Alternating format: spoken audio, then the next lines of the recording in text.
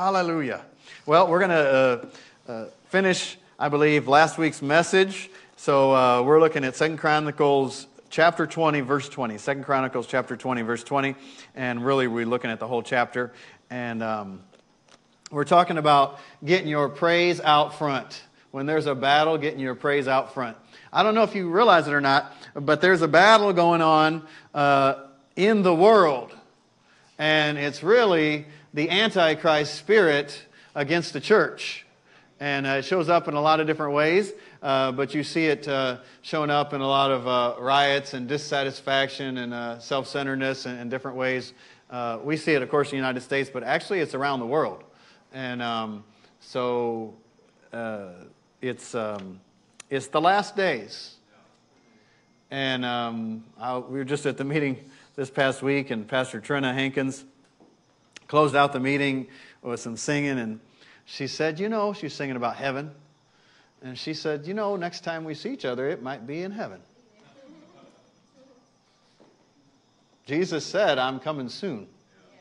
Something I notice about most people that have a vision of Jesus is, it seems like, by and large, with the Lord, He may say a lot of things to them, reveal some things to them, but what He always tends to say is, tell the people I'm coming soon. Tell them I'm coming soon. And sometimes I hear people relate supernatural experiences like that, and I don't hear them emphasize that too much. And but Jesus said, I'm coming soon. And He's gone to prepare a dwelling place for us. But He's coming soon. And this whole thing is coming to an end rather quickly. And so the devil doesn't know exactly when, but he is aware that his time is short. And so he's kind of kicking and screaming and trying to take as many people with him as will let him. And I said that way on purpose because once you're in Christ Jesus, the enemy has no power over you. You're in authority in your life.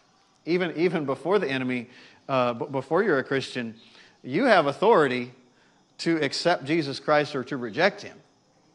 And so the devil can't stop you based on the authority that you have. But the devil can stop you if you listen to his words and act them out. Right? You don't want to think his thoughts. The Bible says, casting down vain imaginations and everything that exalts itself against the knowledge of God.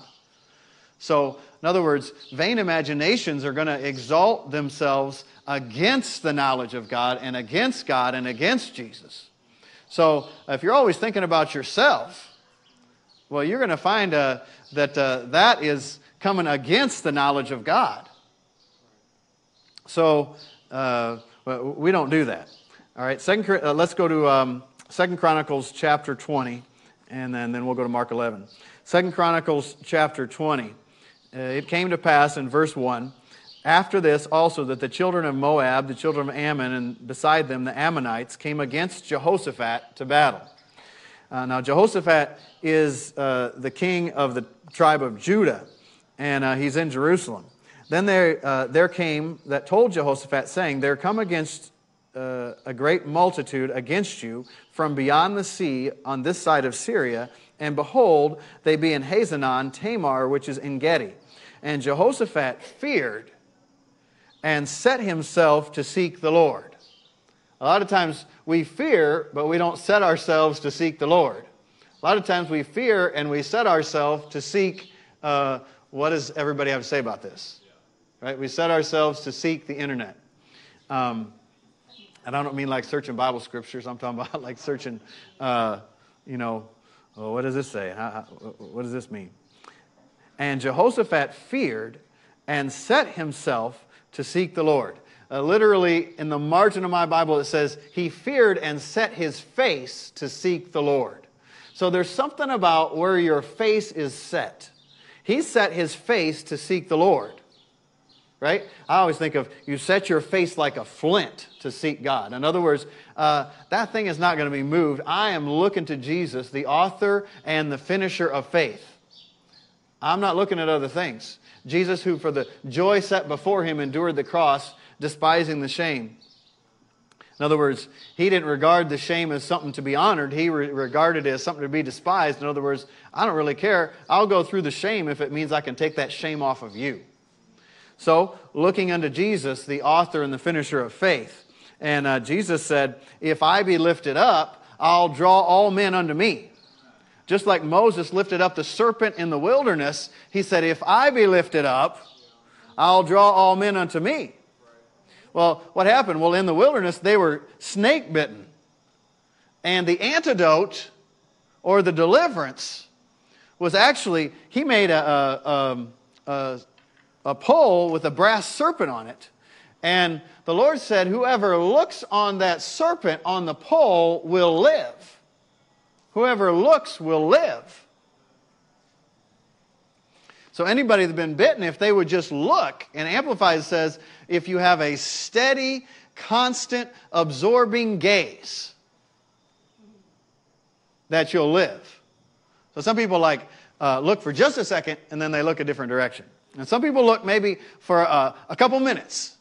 Because Peter over in Matthew chapter 16, Peter was in the boat.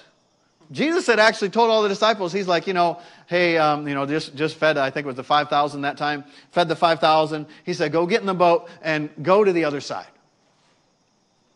And he said, I'm going up in the mountain. He went up to a mountain to pray.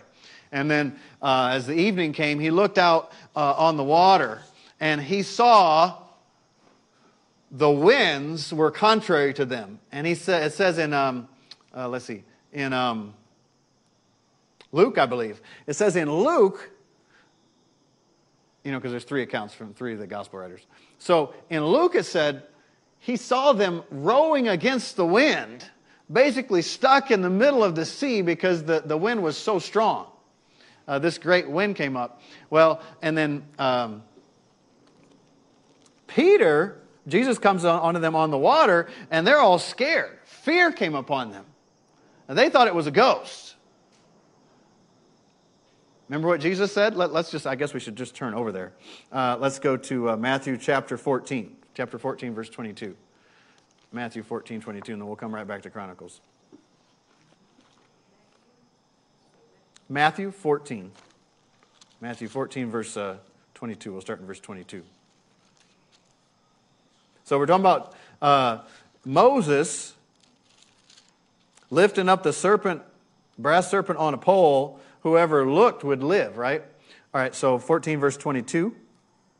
And straightway Jesus constrained his disciples to get into the ship and go before him to the other side while he sent the multitudes away. And when he had sent the multitudes away, he went up into a mountain apart to pray. And when the evening was come, he was there alone. But the ship was now in the midst of the sea, tossed with the waves, for the wind was contrary. Over in I think it was Luke, that's when he said he saw the disciples, and they were rowing against the wind. In the 4th watch of the night, verse 25, Jesus went to them walking on the sea.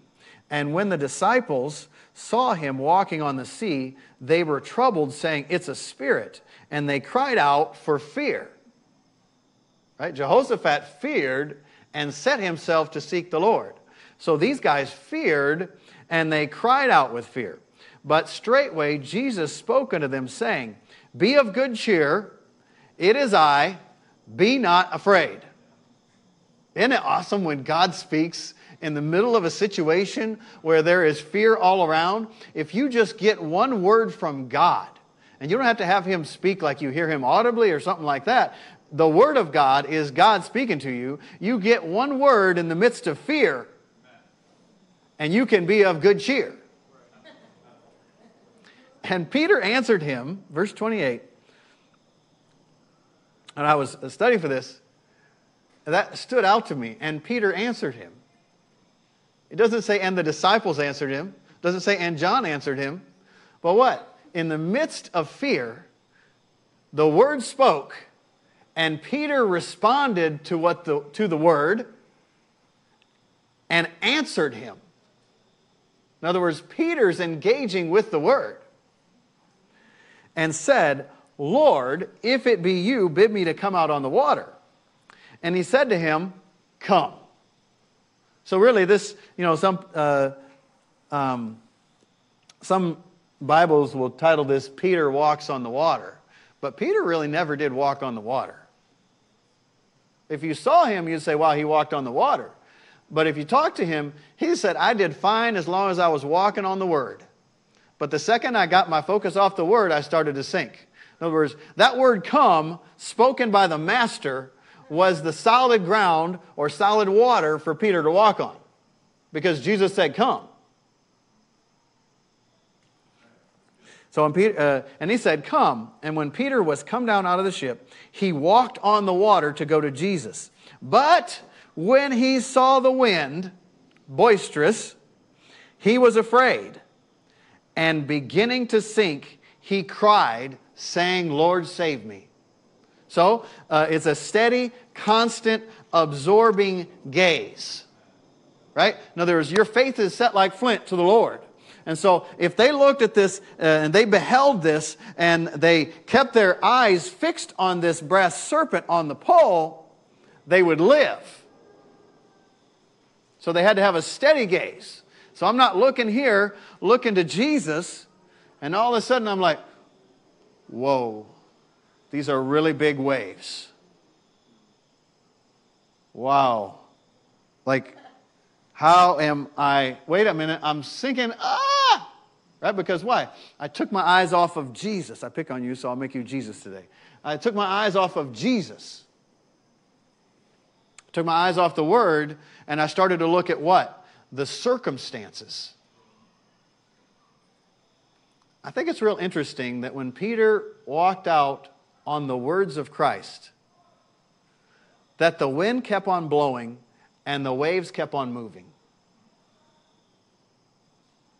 Religion will tell you, if you are following God, the sea's going to become calm. And the winds are going to stop blowing. And everything's just going to be fine. So you can walk with confidence. Because religion is based on man's experiences, but faith is based on God's words. So religion is saying, well, let me find a way to just make this comfortable for the natural man. Right? Pastor Mark told me a few years ago, we were talking in the Philippines, you may have heard me say it, Pastor Mark Hankins, and he said, most people don't have faith further than reason will allow. Most people don't have faith further than what reason will allow. In other words, if it makes sense, I'll do it. I'll believe God if it makes sense. If I can figure it out, I'll do it. That is one of the most self-centered ways to think. If you can figure it out. Psalm 119, verse 128 says, I esteem your word above all else to be true, and I hate every false way. I esteem your word above all else. Well, I love that. I love that. It's one of my most favorite verses in the whole Bible. Because it'd be real easy to esteem other things. But it just is like a litmus test for me. Like if the Word says it, I believe it, that's pretty much the end of the story. Doesn't mean I have to understand it, but this is what I believe. So we'll pause for a brief announcement from Amtrak. I don't know if you can hear it online, but there's a train going by blowing its horn. So I esteem your word above all else to be true. In other words, if I find it in the Word and my circumstances don't match up and my thinking doesn't match up, I don't try to reinterpret the Word. I know that the Word is true. Let God be true and every man a liar. So I know that the circumstances are not telling the truth. I know that maybe other people aren't telling the truth. I know that my thinking is not telling the truth if it's contrary to what God's Word says. So I've established His Word in my heart that I might not sin against Him. It's also in Psalm 119, right? So one translation said, I have treasured your word in my heart that I might not sin against you. That's my favorite translation of that particular verse. Because if you treasure the words of God in your heart, that's when they have the right place. Brother Hagin used to always tell us, he said, say this, he said, the Bible is God speaking to me. And he'd say, if you believe that and act like that, it'll change the Word of God for you. You make a different book. You ever sit down and just read the Word? Like, this is God speaking to me today. This is exactly what He's saying to me today. Well, you get a whole new Bible. T.L. and Daisy Osborne, they set out to be world missionaries and went to India and were basically failures, flat failures. So they came and they said, you know, we've come to you with the holy Word of God. This is God's holy book. And the Hindus that were over there and some Muslims, and they said, well, we have a holy book too. And so they find like it's book against book. And they're like, hey, we understand that. But this is the holy Word of God. And he said, we found out after about a year, treating this like a philosophy was no good. That the gospel is not really the gospel unless there is a demonstration. Because the gospel is the power of God. And so they came back and they had 3 visions of Jesus. 3 visions of Jesus. And they heard Hattie Hammond preach a message that said, if you ever see Jesus, you'll never be the same again. And so right after that, they saw Jesus. So they went home after that meeting, and they said, they also saw, I think, William Branham, marvelous miracles. And they're like, well, if that, you know, and when they saw the miracles, the Holy Spirit said to them, you could do that. You can do the same thing. So they started seeking out God. So he said they went home and they said to each other, let's read our Bible like it's the first time we've ever read it.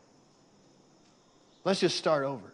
And he said, so one of the visions of Jesus that they had was he said, we saw Jesus in the Word. And T.L. actually had a vision of Jesus as well, like you'd think of a traditional vision. So they saw him in the minister who was Branham, and then they saw him in the Word, and then he had that kind of open vision, and then he said, after that, we saw him in ourselves. So he said, we went back to our hometown. I think it was over in Washington State. We got up. We said, we're going to have a meeting. Jesus heals today. The Lord had never used him to heal anybody. So he said, the Lord won't always do this, but he did it for us that day. He said, whoever comes up here, going to be healed. First person came up, blind. They're healed. God's the same yesterday, today, and forever. He doesn't change. Well, in many cases, you read, Jesus healed them all. But not in all cases did Jesus heal them all. So don't you think every time that you pray for somebody, everybody's going to be healed. That's not Bible. It's funny. You hear things, and you think, there's no way that could be true. And I remember Dad Hagin saying, he ran into some people that said that they had gone beyond the Word. They said, he was asking them about it, and they said, oh, that old thing? We don't use that old thing anymore.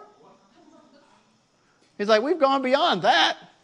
He's like, if you've gone beyond the Bible, that's too far for me. Well, if you've gone beyond the Bible, it's too far for me as well.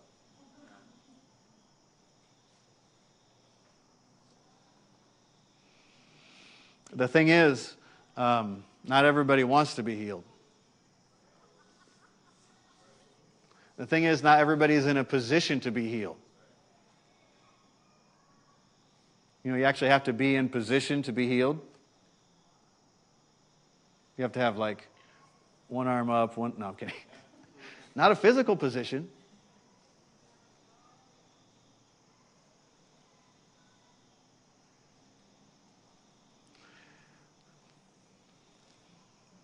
You know, the biggest hindrance to healing for a believer is actually in Corinthians because we don't rightly discern the Lord's body. For this reason, many are weak and sickly among you, and even some die. Well, there's two main ways you can interpret that, but I'm sure there's other ways it can be. But the two main ways I know is that you don't discern that you were healed by the stripes of Jesus, but also you don't discern other members of the body.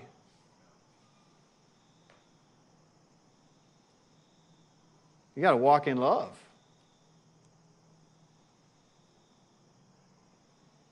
Praise the Lord. Praise the Lord. But we ought to have some meetings where everybody in the place is healed. Like there's not one person that goes away with sickness or disease in their body. And we'll have those meetings.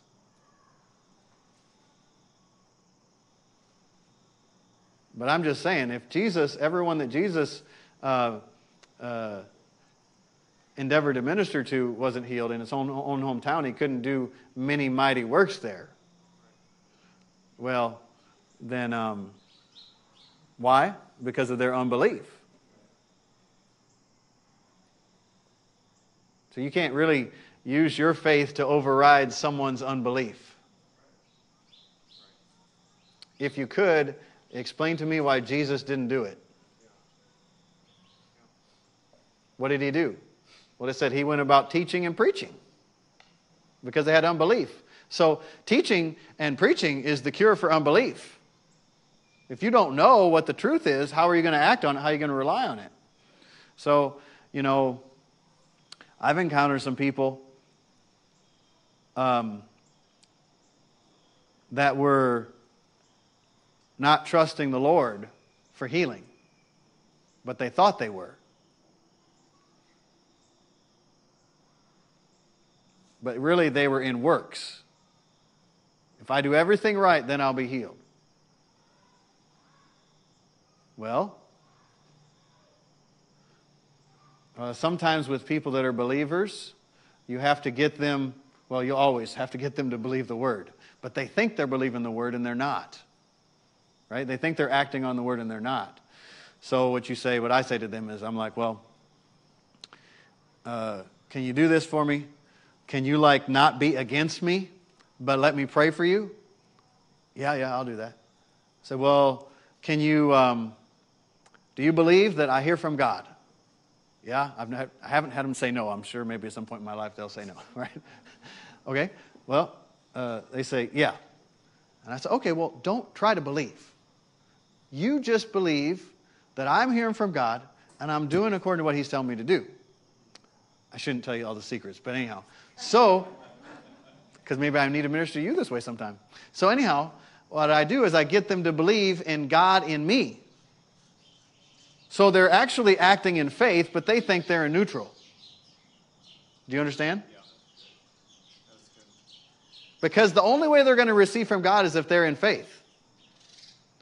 So the whole reason I guess I kind of went on this little rabbit trail is, you can't force somebody to receive something from God because God does not force. Right.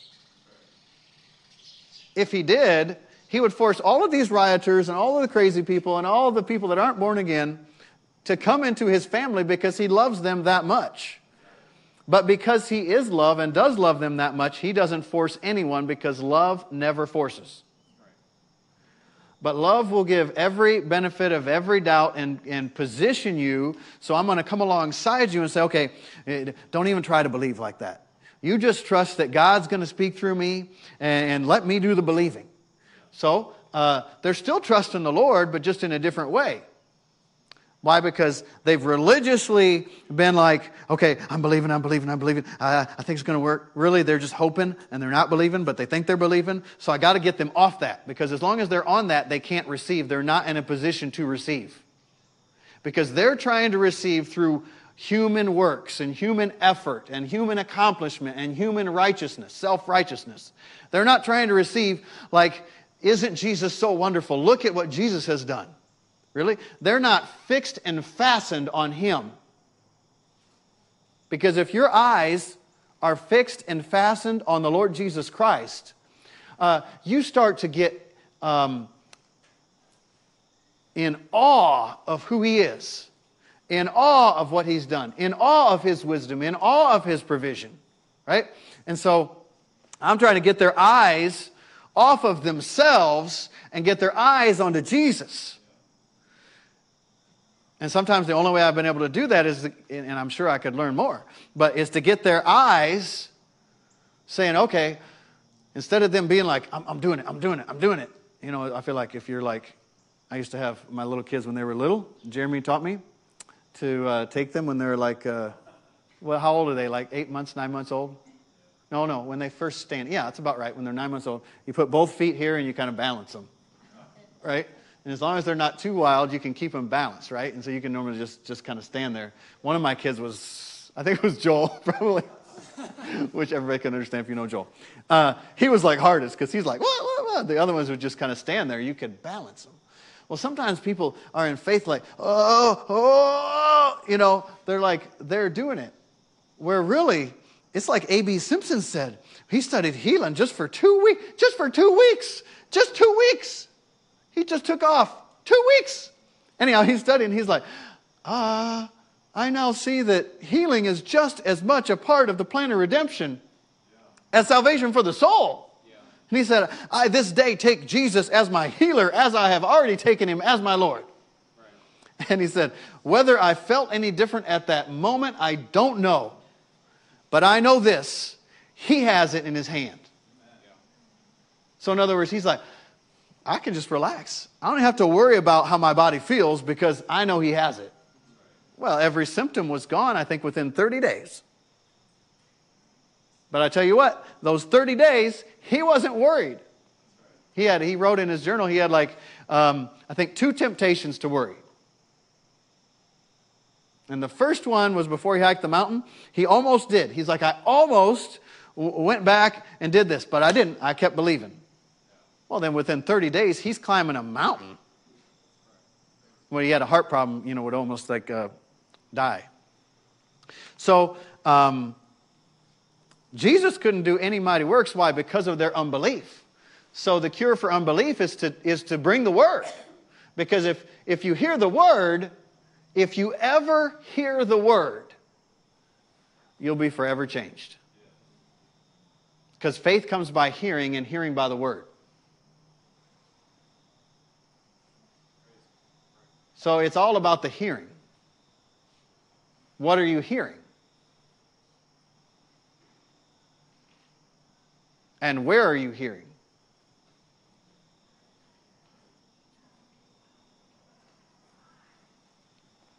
You got to hear from your heart. And listen from your heart. So, okay, serpent on the pole. So, steady, constant, absorbing gaze, serpent on the pole. Well, what was that? Do you know what it was? Why was the serpent on the pole?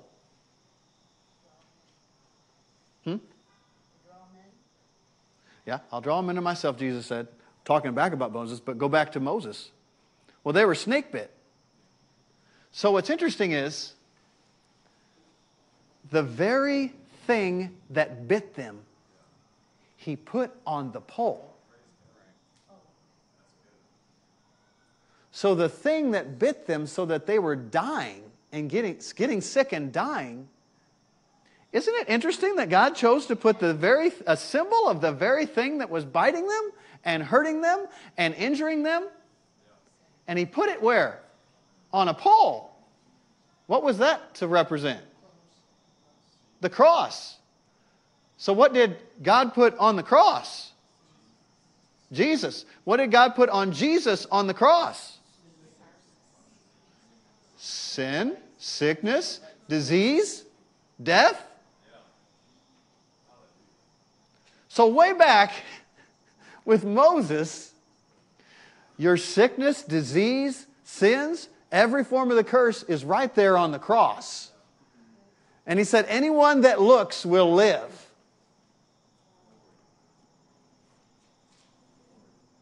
Hallelujah. So when we see the cross, we shouldn't just see Jesus on the cross.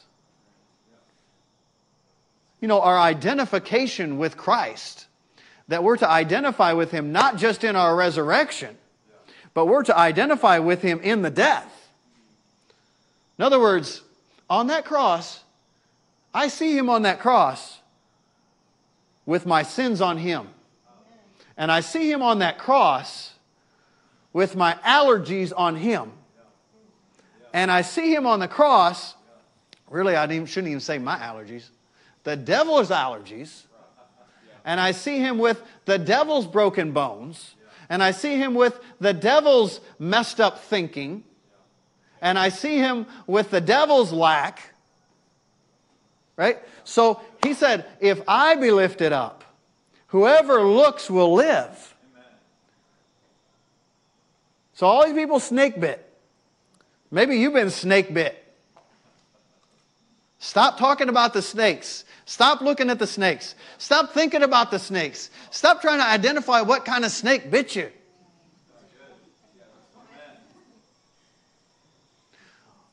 Look at the snake on the pole. Because the snake on the pole has lost its life, has lost its potency, has lost its influence. Because Jesus took it and he defeated it. In every form and every manifestation. Whoever looks will live. To whoever looks, steady, constant, absorbing gaze. Remember when Jesus was at the ruler's house, and the woman came with the alabaster box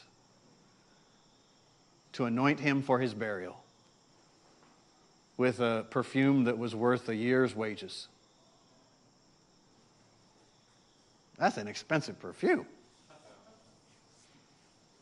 Even if you don't make a lot of money per year, that's an expensive perfume. Imagine a year of your salary.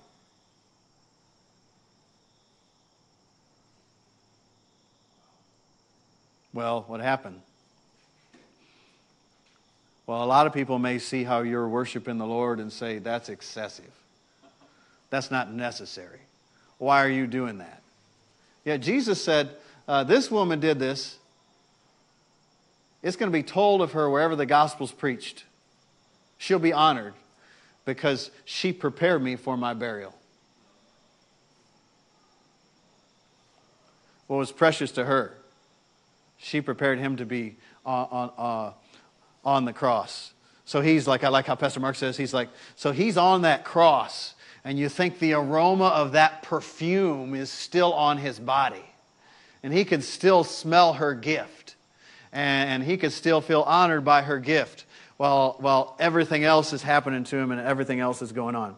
So Jesus is on that cross, and if we see him on that cross with a steady, constant, absorbing gaze, then what are we going to see? Well, we're going to look, and we're going to see like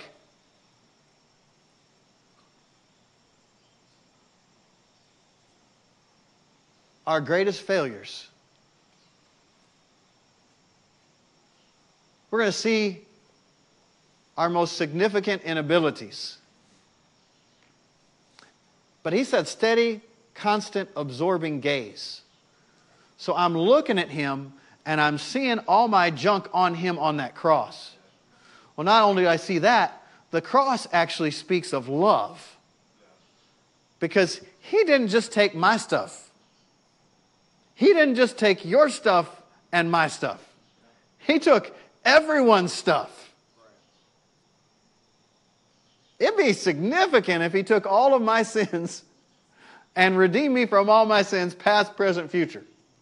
But he did that for all of mankind. It might be more significant if he took Jeremy's, but still. Okay, no, I'm kidding. It's getting intense. I'm trying to make everybody laugh, right?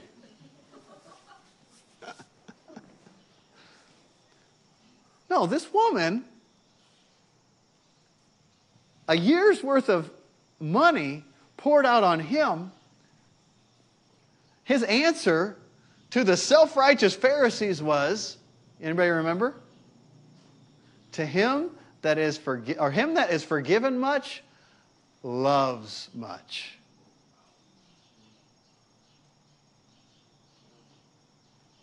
So if you want to love much the Lord, or love the Lord, that sounds like King James. If you want to love the Lord a lot,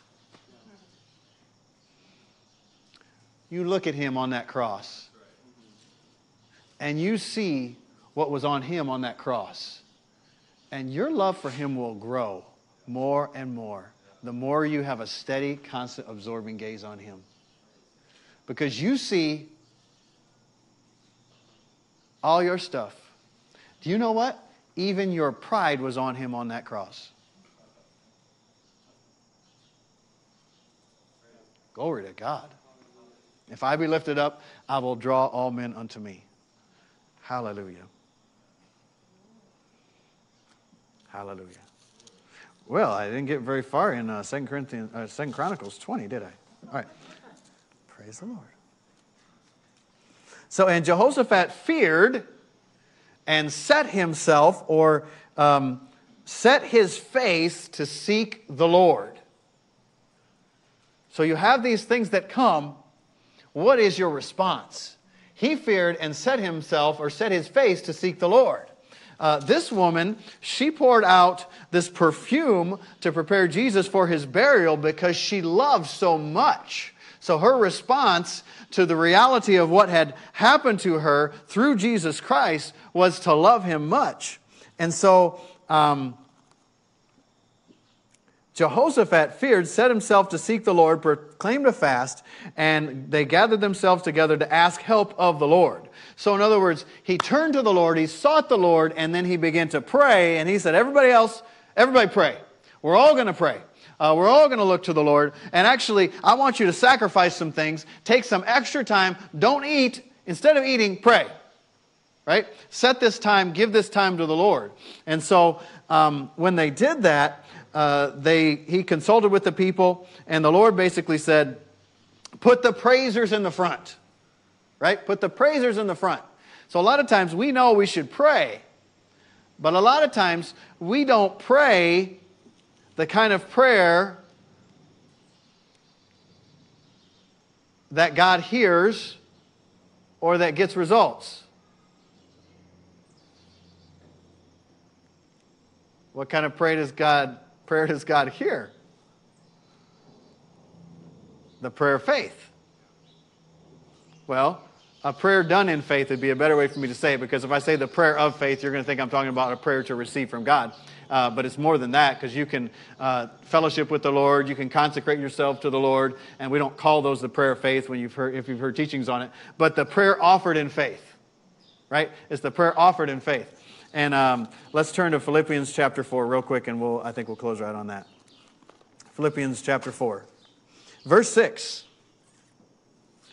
Be careful for nothing, but in everything, by prayer and supplication with thanksgiving, let your requests be made known unto God. Amplified says, do not fret or have any anxiety about anything, but in everything, by prayer and supplication with thanksgiving, let your requests be made known unto God. So if you're going to be full of worry, and you're going to be full of fear, and you're going to pray that prayer, and when I say God won't hear you, I suppose he'll hear it, but this is the hearing as far as answering. He don't answer that prayer. Why? You have authority. So in other words, if Jessica wants to keep worrying and just keep her cares and keep her fear, and she doesn't turn to the Lord, right, and seek the Lord, well, the Lord's not going to override her. She has to cast her cares on the Lord.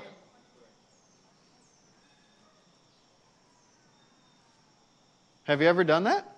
I've done that. So I'll go to pray about a situation, but I'm in fear about it, or I'm anxious about it, and I pray.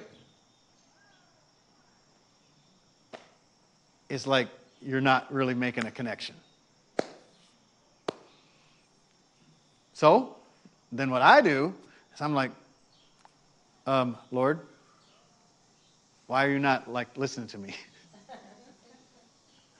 And then I got a little witness on the inside. You're worried. I know, that's why I'm praying.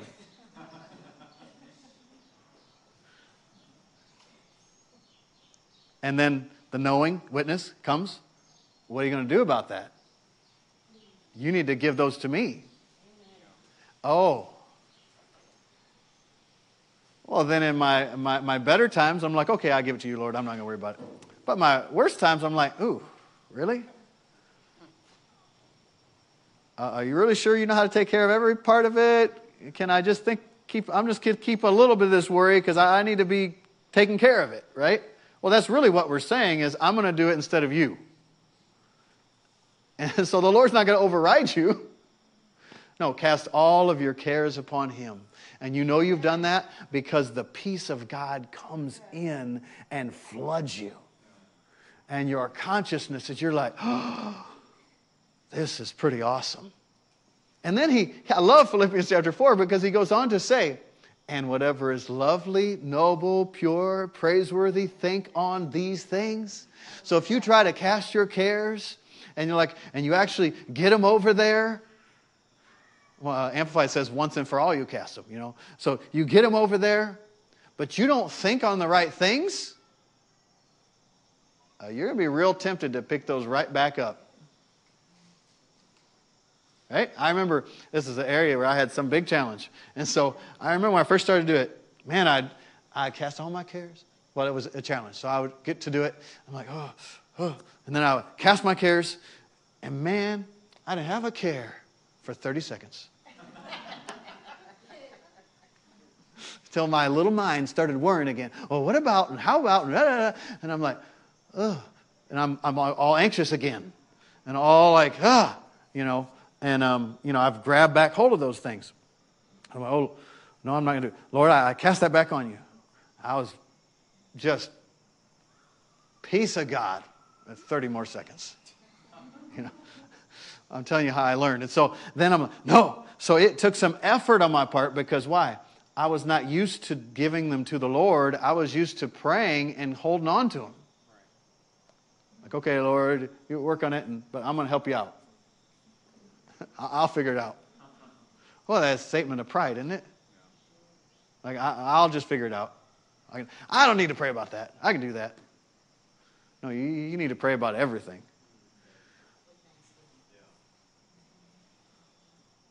That's exactly. Were you here last week? So 2 Chronicles 20. So they prayed.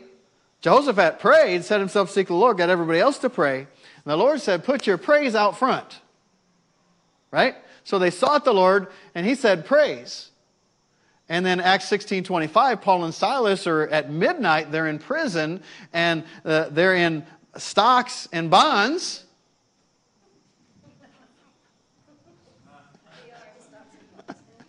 But they weren't making any profit. The market fell while they're in prison.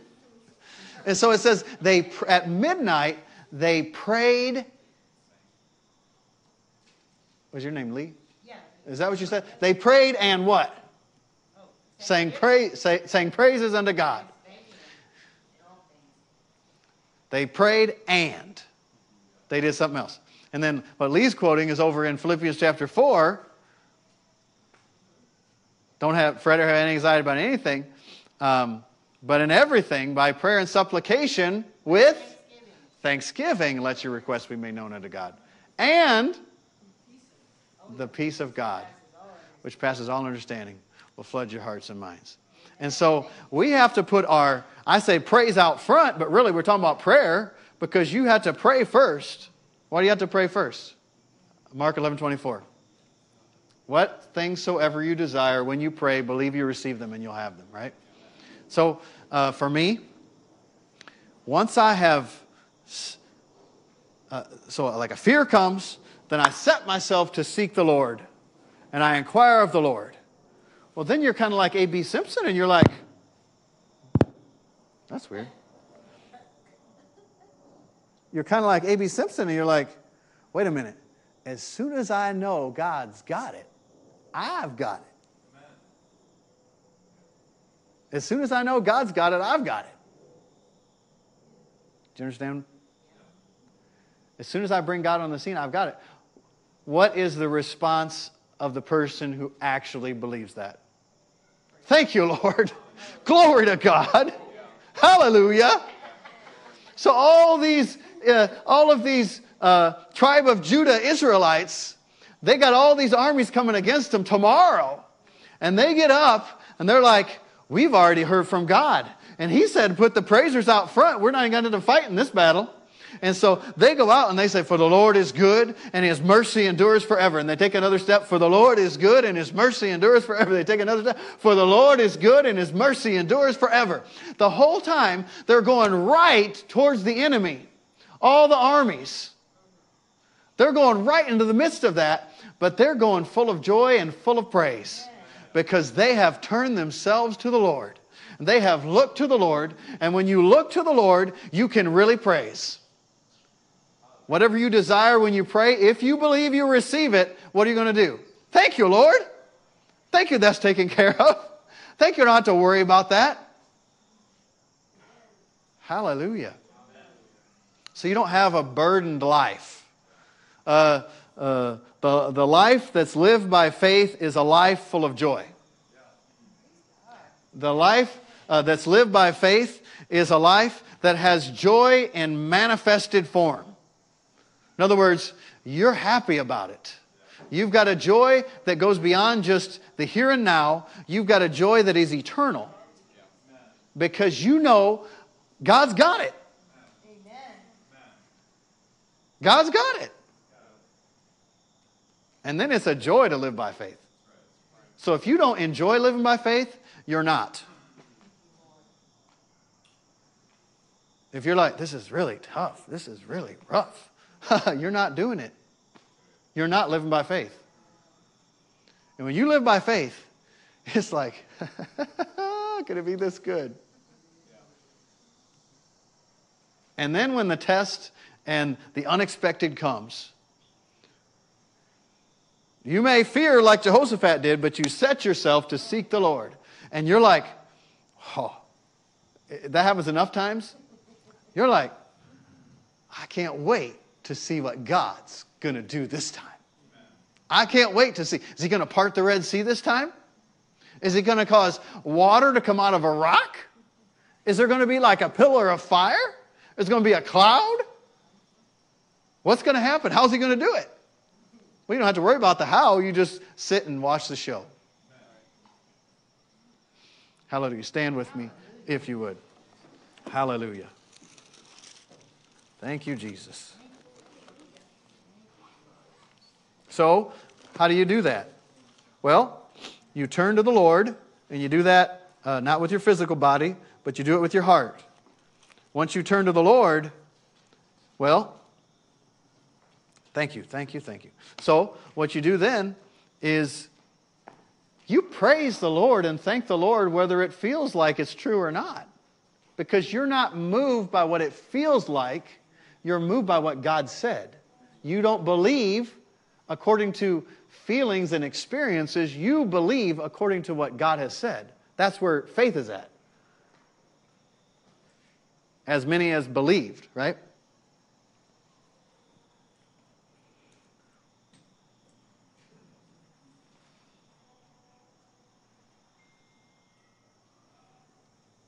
Ephesians chapter 2, verse 7. That in the ages to come, He might show the exceeding riches of His grace in His kindness toward us through Jesus Christ. That in the ages to come, He's going to show us the exceeding riches of His grace. You know, you live by faith, you get to be seeing those not only now in this age, but in the ages to come, the exceeding riches of His grace. There's one lady, Brother Hank talked about, she's walking through town, and she's so happy, and they're like, what you doing? She's like, I'm going to the show. And they're like, what are you talking about? The show, the picture show's not going on today. And she's like, no, that in the ages to come, He might show the exceeding riches of His grace. I'm seeing the show. I'm seeing His grace. I'm seeing what He's done for me.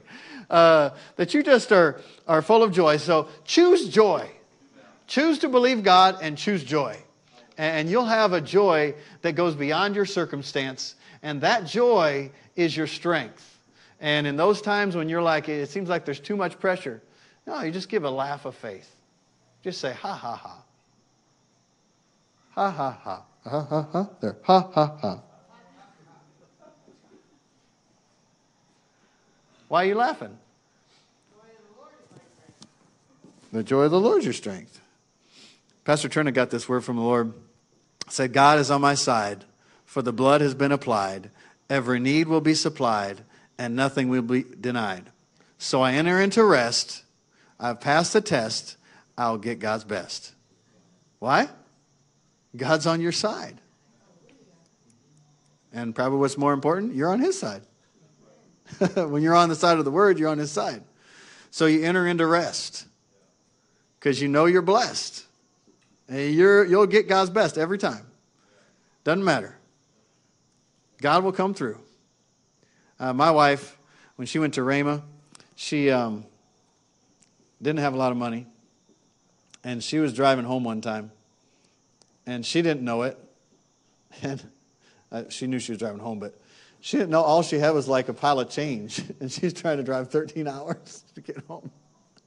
And I wish I could remember how she got it, but she realized it on the way to Texas that she's supposed to drive north, but she went to see her brother first. You know what? God provided every little bit of finance. She made it home, no problem, everything taken care of.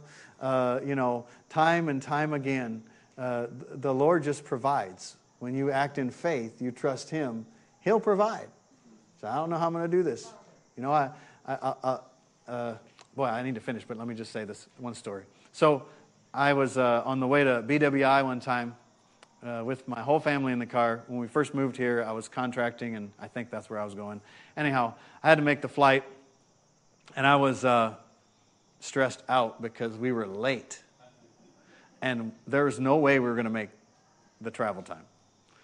I think the GPS said like an hour and a half or hour and 45 minutes or something. And they closed you can't get on 30 minutes or less before.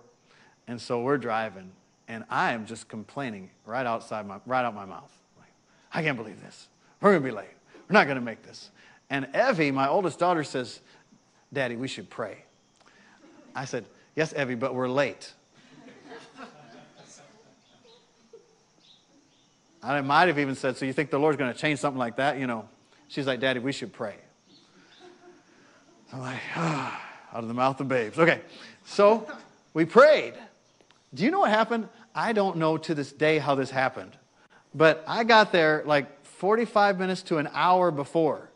And there was no it wasn't like traffic cleared up. Like the GPS was not really traffic related. It was just distance related. And we made it. So you don't have to be able to figure it out for God to be able to do it. Right? The Lord can do it. So now I have a great illustration, not only for myself, but my children. So when Evie gets frustrated, I say, Evie, which I did a couple weeks ago. I said, Evie, do you remember when we were on our way to the airport? And we prayed, and she's like, just like all of us would be. She's like, yeah, because she knows where this is going, right? And so just turn your cares to the Lord. Look to the Lord. It doesn't really matter. Like Jesus said, well, why in the world are you worrying about that? Because it's not going to add a minute to your life. It's not going to add anything to you. It's probably actually going to take away. So just turn your cares to the Lord. Let's pray. Father, we thank you for your word, that your words, the entrance of your words, give us light. Thank you for delivering us from the power of the devil, that through the knowledge of Jesus Christ, we have everything that pertains to life and godliness. We thank you for your word. We thank you that we can have joy beyond our circumstance, that we can have joy beyond reason. Hallelujah. That we can be like the Philippian believers, rejoice evermore, rejoicing all the time, that we're full of joy, full of strength, and full of peace, and full of future vision. Father, we thank you for it in Jesus' name. Amen. But if you're here or you're online and if you've never received Jesus Christ as your Lord and as your Savior, I want to invite you today to receive Him. That's the only way you're actually going to get real peace, is if the Prince of Peace, Jesus Christ, comes into your heart. Wherever He comes, peace comes. And so I want to invite you today to receive Him. Romans chapter 10 says if you confess Jesus as Lord with your mouth and you believe in your heart that God raised Him from the dead, you will be saved. Not you might be, you will be. You'll be born again. Your whole life will be changed. I'm going to pray a prayer. We're going to pray it together in just a few seconds. And if you pray that prayer from your heart with us, your whole life will be changed. You'll be recreated. Let's pray. Say, oh God, I believe Jesus Christ is your Son, and that He died on the cross to remove my sins and to make me right with you. I receive Him right now as my Lord and as my Savior. I'm not going to live for myself anymore. I'm going to live for Jesus, for your kingdom, every day, for the rest of my life. In Jesus' name, amen.